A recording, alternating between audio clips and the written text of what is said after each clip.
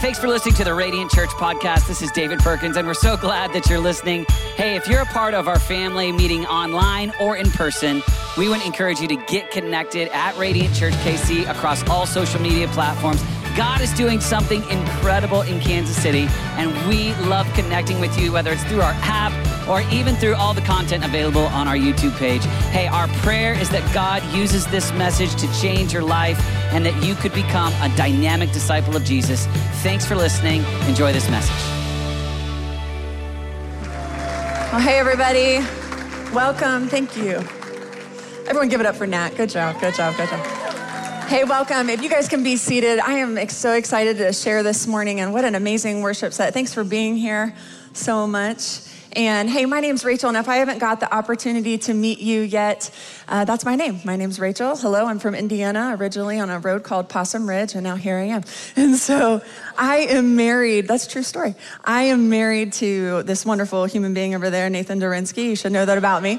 I work at a hospital in town, like you said, a few days a week, and I work at a local university in town a few other days of the week, and I get the honor of serving on this team, which I am so honored to serve here. And it's one of my greatest passions about what God's doing in our community, what he's done in my own life through all of you, and what he continues to do that only he can do. And I also think that it's probably really important to recognize that I do have 3 children, and they all are in fact alive despite the amount of chicken nuggets that I've fed them throughout their short lifetimes. And so there's hope. If you've eaten a lot of hormones, they're still alive and kicking. So anyways, one of my favorite things to do is share my faith, and I really mean that. I think it's something that the Lord has stirred in me that I never really thought was always possible, but it's something that's in my heart. And as we're in this series, Homecoming, I again want to present to you a story of someone who Jesus encounters tangibly. And he fills her because she's empty, and he encounters her. She goes back to tell people about what he's done and who this person is. And she leads a whole multitude with her, and that's the woman at the well. And I love this story because so many things, but because cultural tradition said that he couldn't go and talk to her, and he did it anyways. And I love that she was a Samaritan, and he spoke to her anyways. I love so many things about it. I love in this story that he goes out of his way to find the one, just like he does with you and I, that he meets her when she's all alone,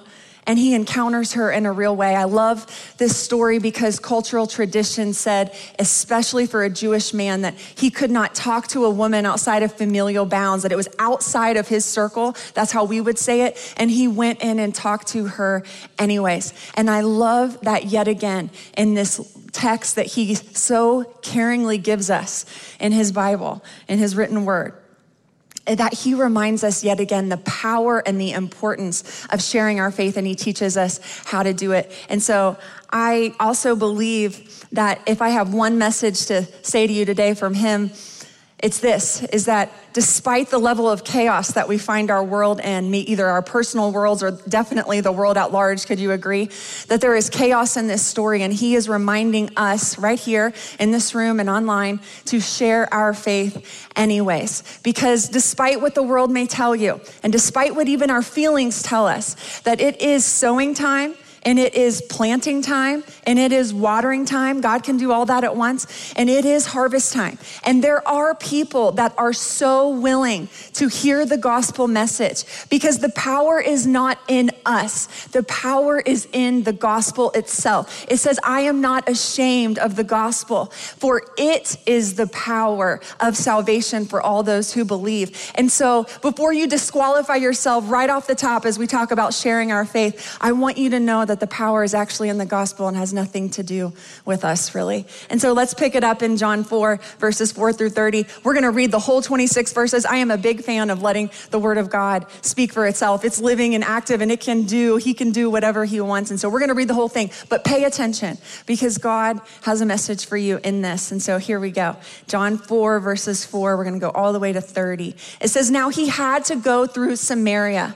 So he came to a town in Samaria called Sychar, near the plot of ground Jacob had given to his son Joseph. And Jacob's well was there. And Jesus, tired as he was from the journey, sat down by the well. It was about noon.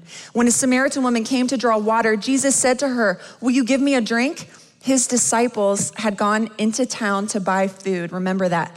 The Samaritan woman said to him, you are a Jew, and I am a Samaritan woman. How can you ask me for a drink? For Jews do not associate with Samaritans. And Jesus answered, if you knew the gift of God and who it is that asks you for a drink, you would have asked him, and he would have given you living water. Sir, the woman said, you have nothing to draw from, and the well is deep. Where can you get this living water? Are you greater than our father Jacob, who gave us the well and drank from it himself, as did also his sons and his livestock? That's kind of gross. Jesus answered, everyone who drinks this water will be thirsty again, but whoever drinks the water I give them will never thirst. Indeed, the water I give them will become in them a spring of water welling up to eternal life. The woman said, sir, give me this water so that I won't get thirsty and have to keep coming here to draw water. He told her, go, call your husband and come back. I have no husband, she replied. Jesus said, you are right when you say you have no husband. The fact is you have had 5 husbands, and the man you now have is not your husband. What you have just said is quite true. Sir, the woman said, I can see that you are a prophet. Our ancestors worshiped on this mountain, but you Jews claim that the place where we must worship is in Jerusalem. Woman, Jesus replied, believe me, a time is coming when you will worship the Father neither on this mountain nor in Jerusalem. You Samaritans worship what you do not know. We worship what we do know, for salvation is from the Jews. Yet a time is coming and has now come when the true worshipers will worship the Father in the Spirit and in truth, for they are the kind of worshipers the Father seeks. God is Spirit, and his worshipers must worship in the Spirit and in truth. The woman said, I know that Messiah called Christ is coming. When he comes, he will explain everything to us.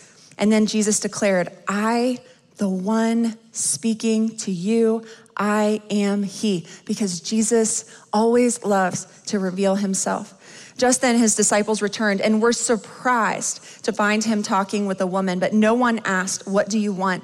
Or why are you talking with her? Then leaving her water jar, the woman went back to the town and said to the people, come see a man who told me everything I ever did. Could this be the Messiah? And they came out of the town and made their way toward him. After this, the story goes on, and I don't have time, unfortunately, to go into the whole thing. We could lead a whole small group on this, and I invite you, if you want to lead a small group on this, then do so. You can register online. And I invite you to do that. But there is a really important context that you should know is this is the longest face-to-face encounter that is in our Bibles where Jesus interacted with someone on this level. And I think that's important. And I think there's 2 obvious reasons. The first really obvious one is because she was a woman. And we have a lot of words and a lot of logic, and we want to get the details right. And there's a lot of interaction and clarification when you talk with us. It is one of our gifts. We make the world a clearer place. And so that's the first one. But the second one is this. I think he is giving us and preserving it to us in our own Bibles, whether on our phone or in the traditional book form, that he is sharing with us the importance of what it is like to encounter someone and share our faith. What it is like where he can actually teach us through this passage how to do that. And it is a very long process in this text, and that's how it works in our lives. And while so many read the story and concentrate on the woman's sin, that Jesus has always been the God who calls all sinners to him, of which we are one, and for us to point other people to him. And so as a reminder right off the bat this morning, the key to sharing our faith and really presenting the good news of the gospel, that's what it means, good news, is more than singing it, and more than knowing it, and more than reading it, is actually sharing it. And don't let anyone convince you of another way. And so there's a few things I want to highlight in this story. And the first one is this, is there's a lot of conflict.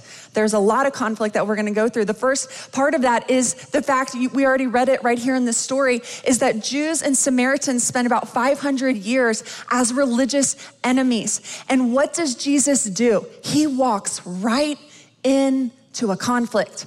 And I wonder where we are conflicted about sharing our faith. I wonder where we are saying, no, could I ever share with them or her or in that situation or in that workplace because of policies or this other environment because they aren't used to it? And I wonder who we are limiting from hearing the message, the good news, the gospel of Jesus Christ, because we are surrounded by conflict and we ourselves are conflicted. You see, Jesus needed to get a message to Samaria. It says right at the very beginning we read, he had to go to Samaria. That's in your Bible. Look at it. He had to go there because he knew that if he encountered her, if he encountered the one, then she was the key to unlocking all of Samaria. And although she was a Samaritan, he went anyways out of conflict. He went right into it. Although she was a woman, and again, Jewish men especially did not talk to women outside their familial bounds. He spoke to her anyways. And although she was traveling there at noon, likely when no one else was there to draw water, historically that was not the custom. They went early in the morning. She was there at noon, either seeking to be by herself because of a couple reasons. She was likely an outcast, either because she was in prostitution or because she was barren, and that's why she had so many husbands. Either scenario, she was all alone and she was an outcast, and he spoke to her anyways. He went after her, the one anyways. And the conflict really just keeps on going because every detail in the Word of God that are in our Bibles as such a gift to us, every single detail is important, every single one. And you have a conflict right off the bat when you recognize that the well in the natural is what Jesus is in the spirit. You have living water, God come down, God sent down in Jesus, who is coming and he is speaking to her at a well, at a well. You have the Rock of Ages sitting on a rock. You have living water himself, once again, like he did in creation, where his spirit hovered over the waters. You have Jesus sitting over, again, a body of water, about to speak life in her and turn the light on to reveal who he really is, just like he did at the beginning of time. And in verse 7, he shows us the power of a question, another really big conflict. Because I don't know about you, he's an all-powerful God, and he's asking her a question. He's saying, will you give me a drink? That's conflicted. Why is he asking someone who he created a question? When God asks a question, I think we should pay attention. He's actually trying to teach us something. And all the while knowing she was thirsty for literal water, right? That's why she was there. All the while knowing she had a deep emptiness and longing inside of her that he was going to fill. And all the while showing us that he was thirsty, that he was weary, but he was on a mission to reach the Samaritan people, to reach the souls of Samaria. That's why he was there. And he is thirsty to use us right now and right here. Are we asking people the power of a question ourselves? Or when we share our faith, are we giving information to them to correct them or convince them? Or are we asking them questions to reveal in them that Jesus is the answer and here is the real thing you long for? And so the second thing I want to talk to you about that presents itself all through here is logic. I am a very logical person. Will any other logical people in here? I'm very logical. I love Excel spreadsheets. I love calculations. There are no abstract paintings in my house. If it is supposed to be a tree, you know it's a tree because it looks like a tree. It's a tree. There is no confusion going on. And she corrects him in verse 9. She corrects him and she responds with logic. Also, like so many people do, when you share your faith with them, they point out something that's very logical. Well, what about this? What about that? What about this? They do that over and over. And I find myself also doing that with God. The Samaritan woman said to him, "You are a Jew and I am a Samaritan woman. How can you ask me for a drink?" And he tells her what she needs is living water. Living water. That's pretty illogical. What does that mean? Living water.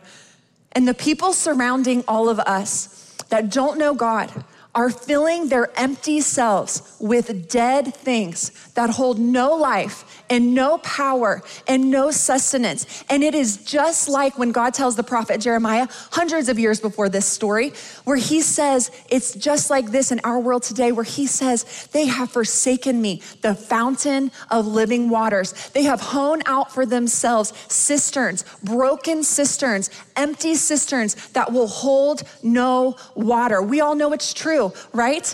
And so I think when you think about sharing our faith, when you kind of even recognize this morning that that's what we were going to talk about, there was a lot of, but I can't do that, but I've heard this before, but this is not my personality, but I don't know if I'm really called to do this, but why do we have to always talk about this? There's a lot of buts when it comes to this scenario, and there's a lot of things that I would logically agree with you are absolutely true. And so maybe some of the reasons, the barriers that you don't share your faith or that we don't fully always engage in this type of thing is because the first one is this, but they don't care.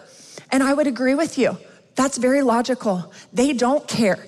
A lot of people are running around this earth and very few of them are asking existential questions about eternity, about what does God think about all of this? Where am I gonna spend my eternity with? They're not always asking that anymore, but they are asking other questions. How can I survive in this world that's gone mad? How can I thrive and feel alive when there is so much chaos going around me? And another question is, but they're too cynical.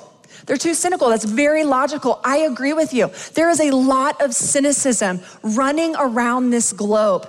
But all the things that have happened in the past several years, all the things that have upheavaled every single person, no matter where you are across the globe's external circumstances. Have any of you had external circumstances that have had some upheaval in recent years? Yeah, they have too. And all the while, it has produced internal angst. And so they are cynical, but they are searching. And we have the answer. You say, but they won't listen to me. But they won't listen to me. Are you sure about that? Are you really sure about that? Because Jesus isn't surprised. He gives us 3 sequential parables, the lost coin, the lost sheep, and the prodigal son.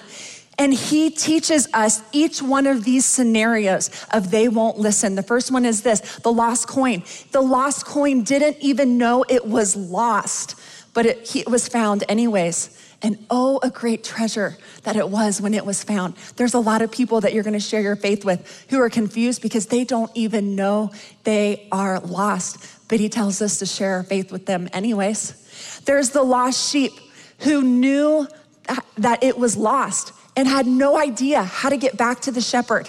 There's a lot of people who know internally that there is something wrong. There has to be more to live on this earth than what I'm living for right now. There is something that is not right inside that I need. So they're lost, but they need to know how to get back. And then there's the prodigal son who knew the father, knew how to get back, just hadn't realized the depth of his sin yet. And that is why Jesus calls us to be light so we can show them that they're lost, show them the way back, and show them the reality of their sin. And that is why, speaking of water, he calls us to be salt so that we can be seasoned and salty to reveal the thirst for living water in them. And so there's no barriers for them. There's no barriers, but maybe the real barrier is us. Maybe the real barrier is this. You say, if I share my faith, I will look crazy. And logically, I will tell you, you will look crazy only if you act like it. That's it, okay? That's it. Just don't act crazy. Another question would be, well, I don't have the answers, but I don't have the answers. And I will say, no. Our entire society has been training for this moment because we have all spent time practicing things. I want every single time you drive past this week, a baseball field, a football field, a soccer field, for you to then look at the parents sweating, getting sunburnt, going all in on little Johnny and little Annie getting a scholarship one day, when we know in our air conditioner cars, at least I'm thinking, that I just need to take my kids to the library and maybe that's how they'll get a scholarship. I'm going all in on that plan. I want you to, when you think that and when you see that, to think, who am I practicing sharing my faith with? Because we are trained to do this. And so in high school, I came to know Christ when I was 15, about 15 years old, and I was being discipled really intently, actually. I encourage you, if you're new in your faith, find someone to disciple you very intently. Again, I was always a very logical person, and so as I was being discipled over several years, there came a place my senior year where I was like, I want to know that I know that I know that I'm supposed to do this, that I'm not supposed to do that God wants me to do this. I want to hear his voice. I want to know. And the people that were helping train me and disciple me were saying, Rachel, you got to practice. You're going to have to read your word and pray and be quiet, slow down. It was a theme in my life then too, slow down and just slow down and listen to what he's going to say. And you're going to have to practice. And so my senior year, I'm leaving school one day. I'm walking past the swimming pool near the gymnasium. I'm on my way to work after school, and I stop because this overwhelming voice inside of me that I never really heard before, this overwhelming thing said, stop, turn around and go talk to him. And so I stopped, I turned around, and I looked and I saw this kid I knew. He was an underclassman. I knew his name. I didn't really know him. I'd never talked to him before. I think he was a cousin of someone in my class. I kind of knew that context, and he was kind of slunched over on a bench. And I knew that what it meant, what the voice was telling me to do, to go talk to him meant go tell him about me. And I thought, I don't think that's God. I don't think so. And I kept going, and I went to work. The next Monday rolls around. I'm sitting in homeroom again, senior year. This is in Indiana, right down the road from Possum Ridge. True story. And my principal gets on the intercom like he does every single morning. Good morning, South Dearborn High School. And he says in a somber kind of voice that kid's name, he died over the weekend. And I sat there and I heard the voice again, ever so gently, because our God is so gentle. And he said, Rachel, that was me. And I heard it again. And I said, I will never ignore a prompt like that again, because he's thirsty for the souls of men despite me feeling inconvenienced. And so Jesus is reminding us in this story that the thing that we need is the thing that we are made of. The thing that we need is the thing that we're made of. One of our most vital needs is water, okay? I know we don't have a lot of needs going on right now like that because you probably have water and shelter and clothing. Hopefully no one's naked in here. That would be weird. But hopefully you have those three basic things. One of our most vital needs is water. And Jesus speaks to and meets her at a vital need at a well where she just needed water. It is also true that in this room, depending on if you're male or female, that we all together are comprised of about 60% water. So what we need to survive, water, is something that we are largely made up of, water. It is also true that every human being on the planet is made in the image of God.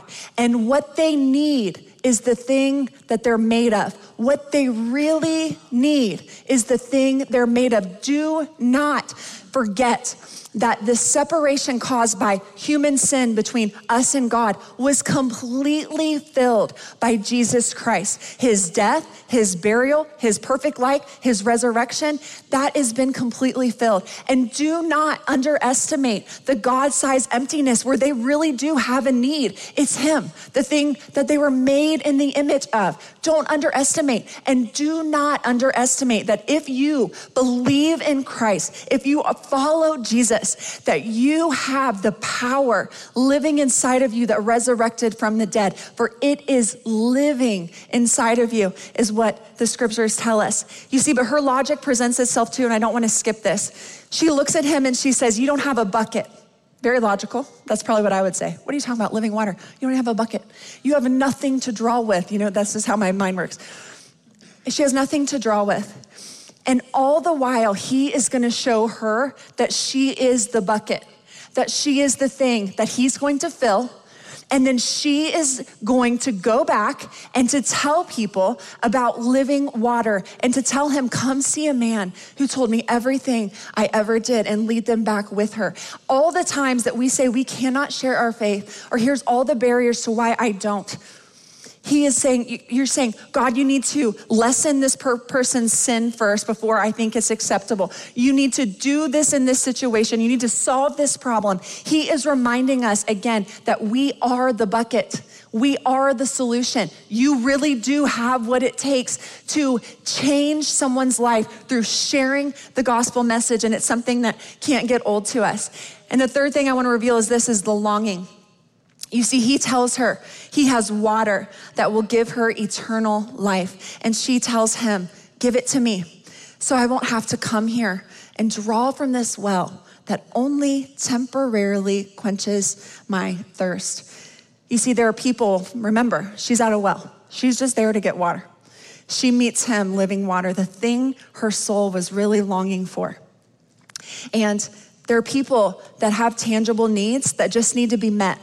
There are people, coworkers that are struggling with a newborn at home or having a problem in their marriage or having questions about how to deal with a disobedient child, that have questions about how they're caring for now their parents and they're really burdened by that. They have tangible needs that we can meet for them. And it opens up an opportunity to share the gospel because few people are actually doing those things for other people right now. Have you guys noticed that? As the world has went in upheaval, we've all gotten really inwardly focused. And so what an opportunity to meet a tangible need. Here, you need water? I'll give you water. You need this? I can do this, meet this need. And all the while, a real opportunity to meet someone's deepest longing. There's also people that just have deepest longings, right? We all do. And he walks in and speaks to her deepest longing, the thing that he knows about her, which is revealed in this story. He says, go and get your husband. And she says, I don't have one. He says, you're right. You've had 5 husbands and the one you're with now is not your husband. It's not your husband because he knows. He knows. He knows every bit, every ounce of your story and mine and all the people around us. He knows all the ways we are trying to counterfeitly fill ourselves with empty things. And he will always speak right to the thing that we are trying to meet a need by that only he can fill. That's why it's sometimes kind of irritating when you feel like something in your life that God's bringing up, because he knows. He's not fooled, and he's always going to be real with us. He's going to speak to the deepest longing that we have, because he knows it has nothing to do with her physical circumstances, but those are just a byproduct of what's happening on the inside. And every single time someone in my life brings up a problem, brings up something that is messy, brings up something that is just awful, a scenario, something happening to them, something they're a part of, I look at it and I say, it's so time. It's so time right here, because this is a problem that I know the answer to. This is something that then I can fill. It's an opportunity because he knows. So everything, even now, think about people you know in your life with real life problems, with real life scenarios, with real life needs that you can meet, and realize that he can fill you to fill them. That's what he does because he knows. We have to stop trying to change people to an acceptable level of where we feel comfortable then that they can hear the word of God and we can really share with them, because that's nowhere in here. She has no context for what he's talking to her about. She's talking about living water. She has no idea. And we have to stop trying to change people because only he knows who they really are. And every single time that you sow a seed, you plant, you water in someone else's life, because I know that you do. Whenever that happens, you need to realize one thing, that only God can see the thoughts and the intents of the human heart. Only he knows what is going on and taking root by every single one of those things you do. And he's the one that's responsible for it. He's the one that can see it, and he knows. So we plant and we sow and we water anyways, because remember, the power has nothing to do with us. The power is in the gospel. It is in the things sown in someone else's life. And that is the thing that he unlocks and changes and shapes below the surface, because he knows. 2 Fridays ago, I was getting ready for my work day. I was at work already, kind of looking through charts and labs and things that are boring to you probably, but I was spending time. It was about 5:30 a.m. I really want you to know that, because I was not caffeinated yet. And caffeine also includes water, which was one of my vital needs to survival. And I think that is very important to this story. But it was 2 Fridays ago, and I was really tired, just kind of getting ready for my day, right? And someone wheels up, I see like a roller chair kind of sound, comes up next to me. And it's this guy I've worked with for about 5 years. And I've seen him walk through different phases of life. He's had about 2 kids since I've known him. We've had some shared experiences, obviously, at work. He knows I've shared my faith with him before, a while ago, actually. And he knows I'm a Christian. He gets it. He understands. But he came over and he looks at me and he says, hey, I have to tell you something. I feel really awkward. I really got to talk to you. And I thought, honestly, something happened with the patient. I was like, come on, let's rip the Band-Aid. What do I got to go do, Like, is someone dying? Like, what? Come on. But he was kind of slow. And I just said, what's up? And he said, my wife and I decided to become Christians. We decided. And what do they say? We're going to, what do you kind of say? We're going to follow Jesus. We're going to go all in on that. That's how he words it to me. And he goes, and now I need you to tell me what to do. What do we do? And I thought, here we go. And so I talked to him and we talked about, okay, do you have a Bible? Do you have the Bible app? Are you going to church? What about this? What about that? And I honestly asked him a lot of questions. How did this happen? What do you think this means? How did you get here? What's going on in your life where you guys came to this decision or this realization, because I really wanted to know, because I find it so interesting, because I can't see what's happening under the ground. And I wanted to know, what was God doing? What was he doing? And it was a really great opportunity, and it was really fun. But you might say, I've served Christ for a long time and I feel empty like her. And he knows that you do.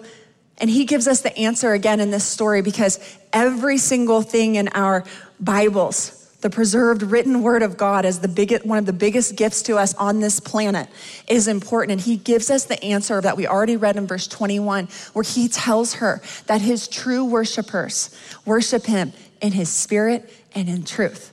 And the way to stay engaged with your faith, we hit it here at this church like a broken record. The way to stay with your thirst quenched, with living water welling up inside of you over and over and over again, is the fact that you have to stay in step with his spirit. You have to be in his word. You have to be in relationship, doing life with him, including him, thinking, praying, God, what could you be doing? How could I serve you today? What are you saying? And rooted and established in his truth. In a world that uses truth like a river, we have a rock, a foundation, the truth of Jesus Christ, and it's in his written word. And so God is reminding us that we have to stir up the foundations of our faith this morning. Just as innocent as this guy a couple weeks ago was coming to me, now what do I do? What do I do? Just as innocent as that was, I was almost jealous in the moment of how fresh his faith was. And God is asking us and reminding us this morning to stir up the foundation of our faith, the gospel, the good news that Jesus came, led a perfect life, that he died our sinful death, that he was buried, that he resurrected, and then he ascended into heaven. Why? Because his spirit then, Acts 2:7, it says, speaking of water, his spirit was poured out into the hearts of every man and every woman, including us. And so that he did not have to be limited in a human form in one place and time at one part of the world. No longer do we have to go get him to come to Jairus' house and other places, because now he is in us. And now we are all carriers of his presence, carriers of living water. That's the whole gospel message. And it produces living water. Eternal thirst is being quenched in people, not only so that we can have eternal life one day. Oh my goodness, that is an insane gift, completely illogical, by the way. Not only for that, but so that we can have abundant life right now.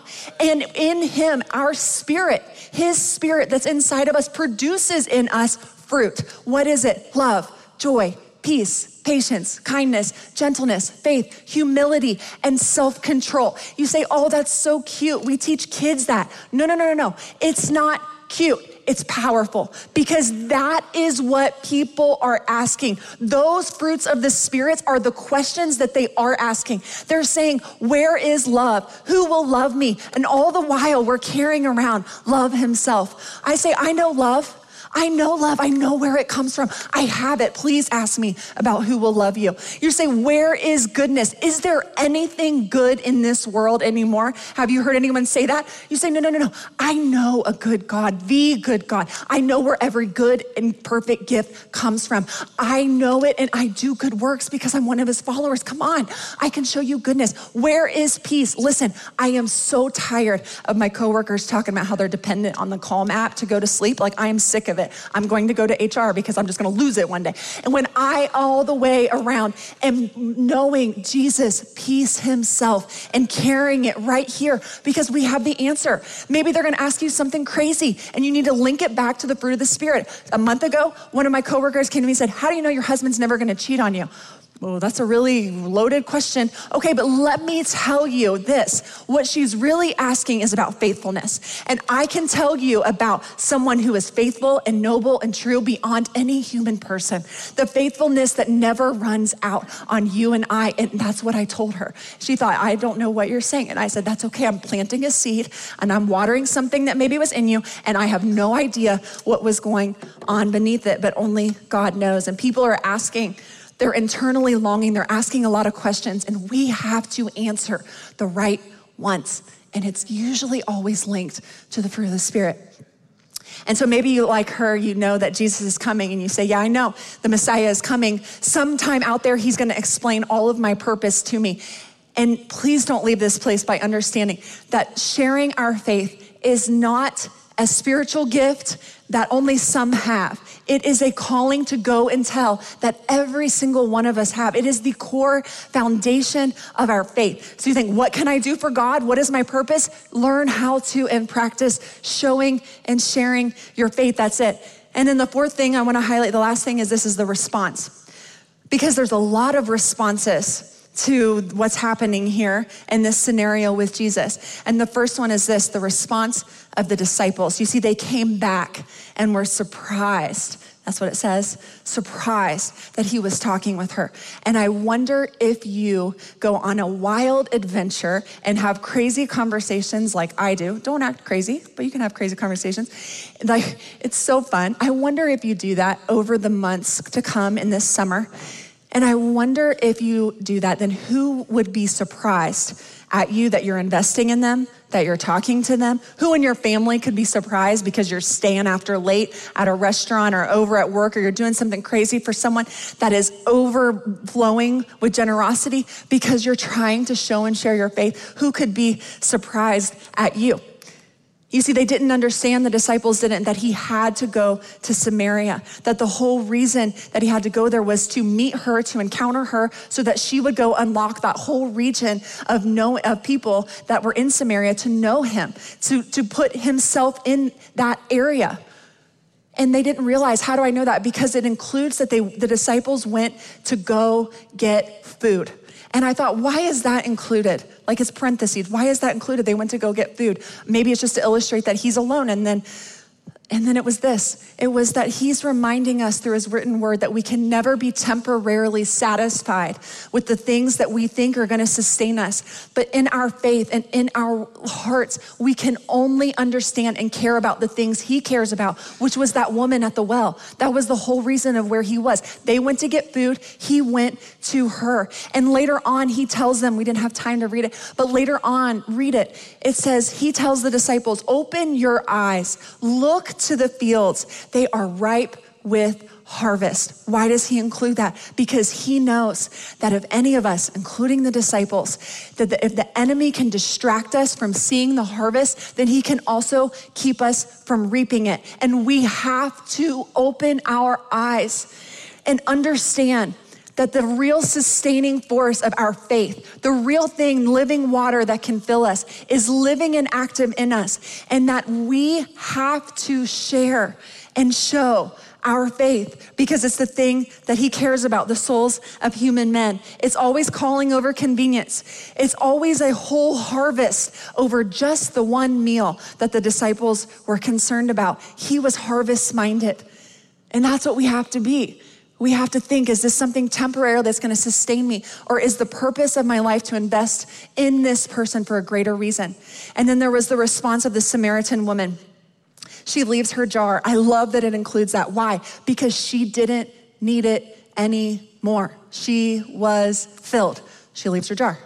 She goes and tells the town, come see a man that told me everything I ever did. And I find it really interesting that it never includes that he really did that. But he did speak to the one thing that linked all of her sin together, her emptiness. And he speaks right to that. And people do not need us to tell them everything they ever do or will do that is wrong.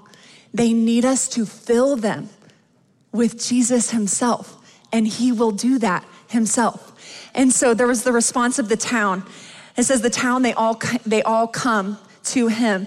And the first mass revival in the New Testament shows up right here. This is it. We pray a lot for revival and we are revival minded, but this is it, the first one, where Jesus encounters an unlikely person with an unlikely story in an unlikely conflict. And that is every single one of us today. We are in an unlikely conflict where it can look like the odds are stacked against us, of where we can't share because of this reason, or where we can't go because of that, or because all the barriers that are there. And Jesus walks right in anyways. And then he imparts in her the unlocking to Samaria. And that is an unlikely conflict. And he sends us anyways. He sends us anyways. We are also an unlikely people. I don't know about you, but I am a very imperfect person. And we have a God who we are all unlikely people who went all in on us, an imperfect people, a completely illogical plan that said, then you are gonna be then carriers of my presence. The imperfect people are going to represent a perfect God. And you are going to invade the globe and take me with you, because I'm no longer locked in human form in one place at one part of time, but my spirit has come so that you can be carriers of my presence, living water all around the globe. You see 40 times, around 85% or so, for the calculators in here, I did the calculation, about 85% so in the New Testament, when Jesus encounters someone at this level like he did with her, someone brought Jesus to the person, or someone brought the person to Jesus. There was always a connecting link. And the Samaritan woman is the connecting link between Jesus and the town. That's what you are. You are the connecting link between Jesus and all the people, even the ones you wonder, why are they in my life? All those people too. All of the people that are with you, you're the connecting link. Why? Why? Because we only ever mimic Christ, and he is the connecting link between us and God. That his sin, his death that he took on our sin is the thing that then puts him in front of the Father right now. When God looks at us who know him, he no longer sees our sin. He only sees a perfect Savior. In fact, he doesn't just see that we've never done anything that is wrong, but it's called justification. He sees a perfect gift that we've received, where when he looks on us, he also sees the perfection of Jesus. So all the things that you've never gotten right, all the times you've maybe spilled your marbles, all the times that those things have happened, God still looks at you in perfection, because Jesus is the connecting link between us and God. And that can never get old. It can never get old. You see, this might sound crazy. I hope I don't act like it. This might sound crazy, but there are 6 days until we meet again here. 6 days. And I want to challenge you with something very real, that in 6 days, I want you to tangibly share your faith, or show your faith, or both, hopefully, with 6 people. 6 days, 6 people. There's one action step to this message. It cannot be something that we just hear. The messages cannot be something that we just listen to and hear. They're only ever meant to be lived out there. And so 6 times can we share our faith this week. I want to leave you with this final thought. A small group I was a part of in this past semester, we got a hold of this word, the meaning of evangelism. And so I don't know what pops in your mind, but we all wanted to run around the room when we realized just the amazing part of what Jesus was showing us by this word. And so the word evangelism, I don't know what pops in your head when you think that, but just go with me for a second here. I like Pride and Prejudice. I like Sense and Sensibility. I like Little Women. I like all those things. But if you give me a horse and blue paint and tell me to paint my face like Mel Gibson, if you do that, I will ride around on a horse any day, just like that. And so I want you to think about the word evangelism. Go Mel Gibson with me for a second and think about a wartime derivative, because the word evangelism comes from this ancient battle term that means this: when a king was fighting, and when a king was fighting in an area with other soldiers in one area, and then maybe there were other areas around where his soldiers were fighting other enemies and conquering other regions all around. When the king was fighting and the king won in this area, when he won this part of the war, he would send someone, a messenger, a soldier, to be an evangel, to evangelize. And that person would go to all the areas that the battle was still taking place, and he would go and say, stop fighting. The king has won. Put your weapons down. Stop fighting. The king has won. And that is what he calls every single one of us to do, that we, being carriers of his presence, can say, stop fighting. The war is over. He's already won. You don't have to live like that anymore. You don't have to wonder why God made you, or even if there is a God. I'll show you there is. You can stop fighting. You can have a great marriage. You can have someone who knows you better than anyone on this planet knows you. You can have someone that leads you in gentleness, doesn't abuse you. You can know him. You can know what unconditional love is like. Stop fighting. Put your weapons down. And so even today, I'm not going to assume that we all know God. And so with every eye closed and every head bowed, I want to invite you, if you came here today and you are waiting for some sort of message, you're waiting for some sort of sign to say, God, I want to say yes to you. I feel like maybe I am going to be like her coworker says, okay, now what do I do? I'm going to tell you. If you want to give your life and say, I'll follow him today, I want you to raise your hand, just shoot it up in the air real quick at me. Amen. Amen. And God sees you. And so let's pray this prayer with me. God, I believe that you are my Savior.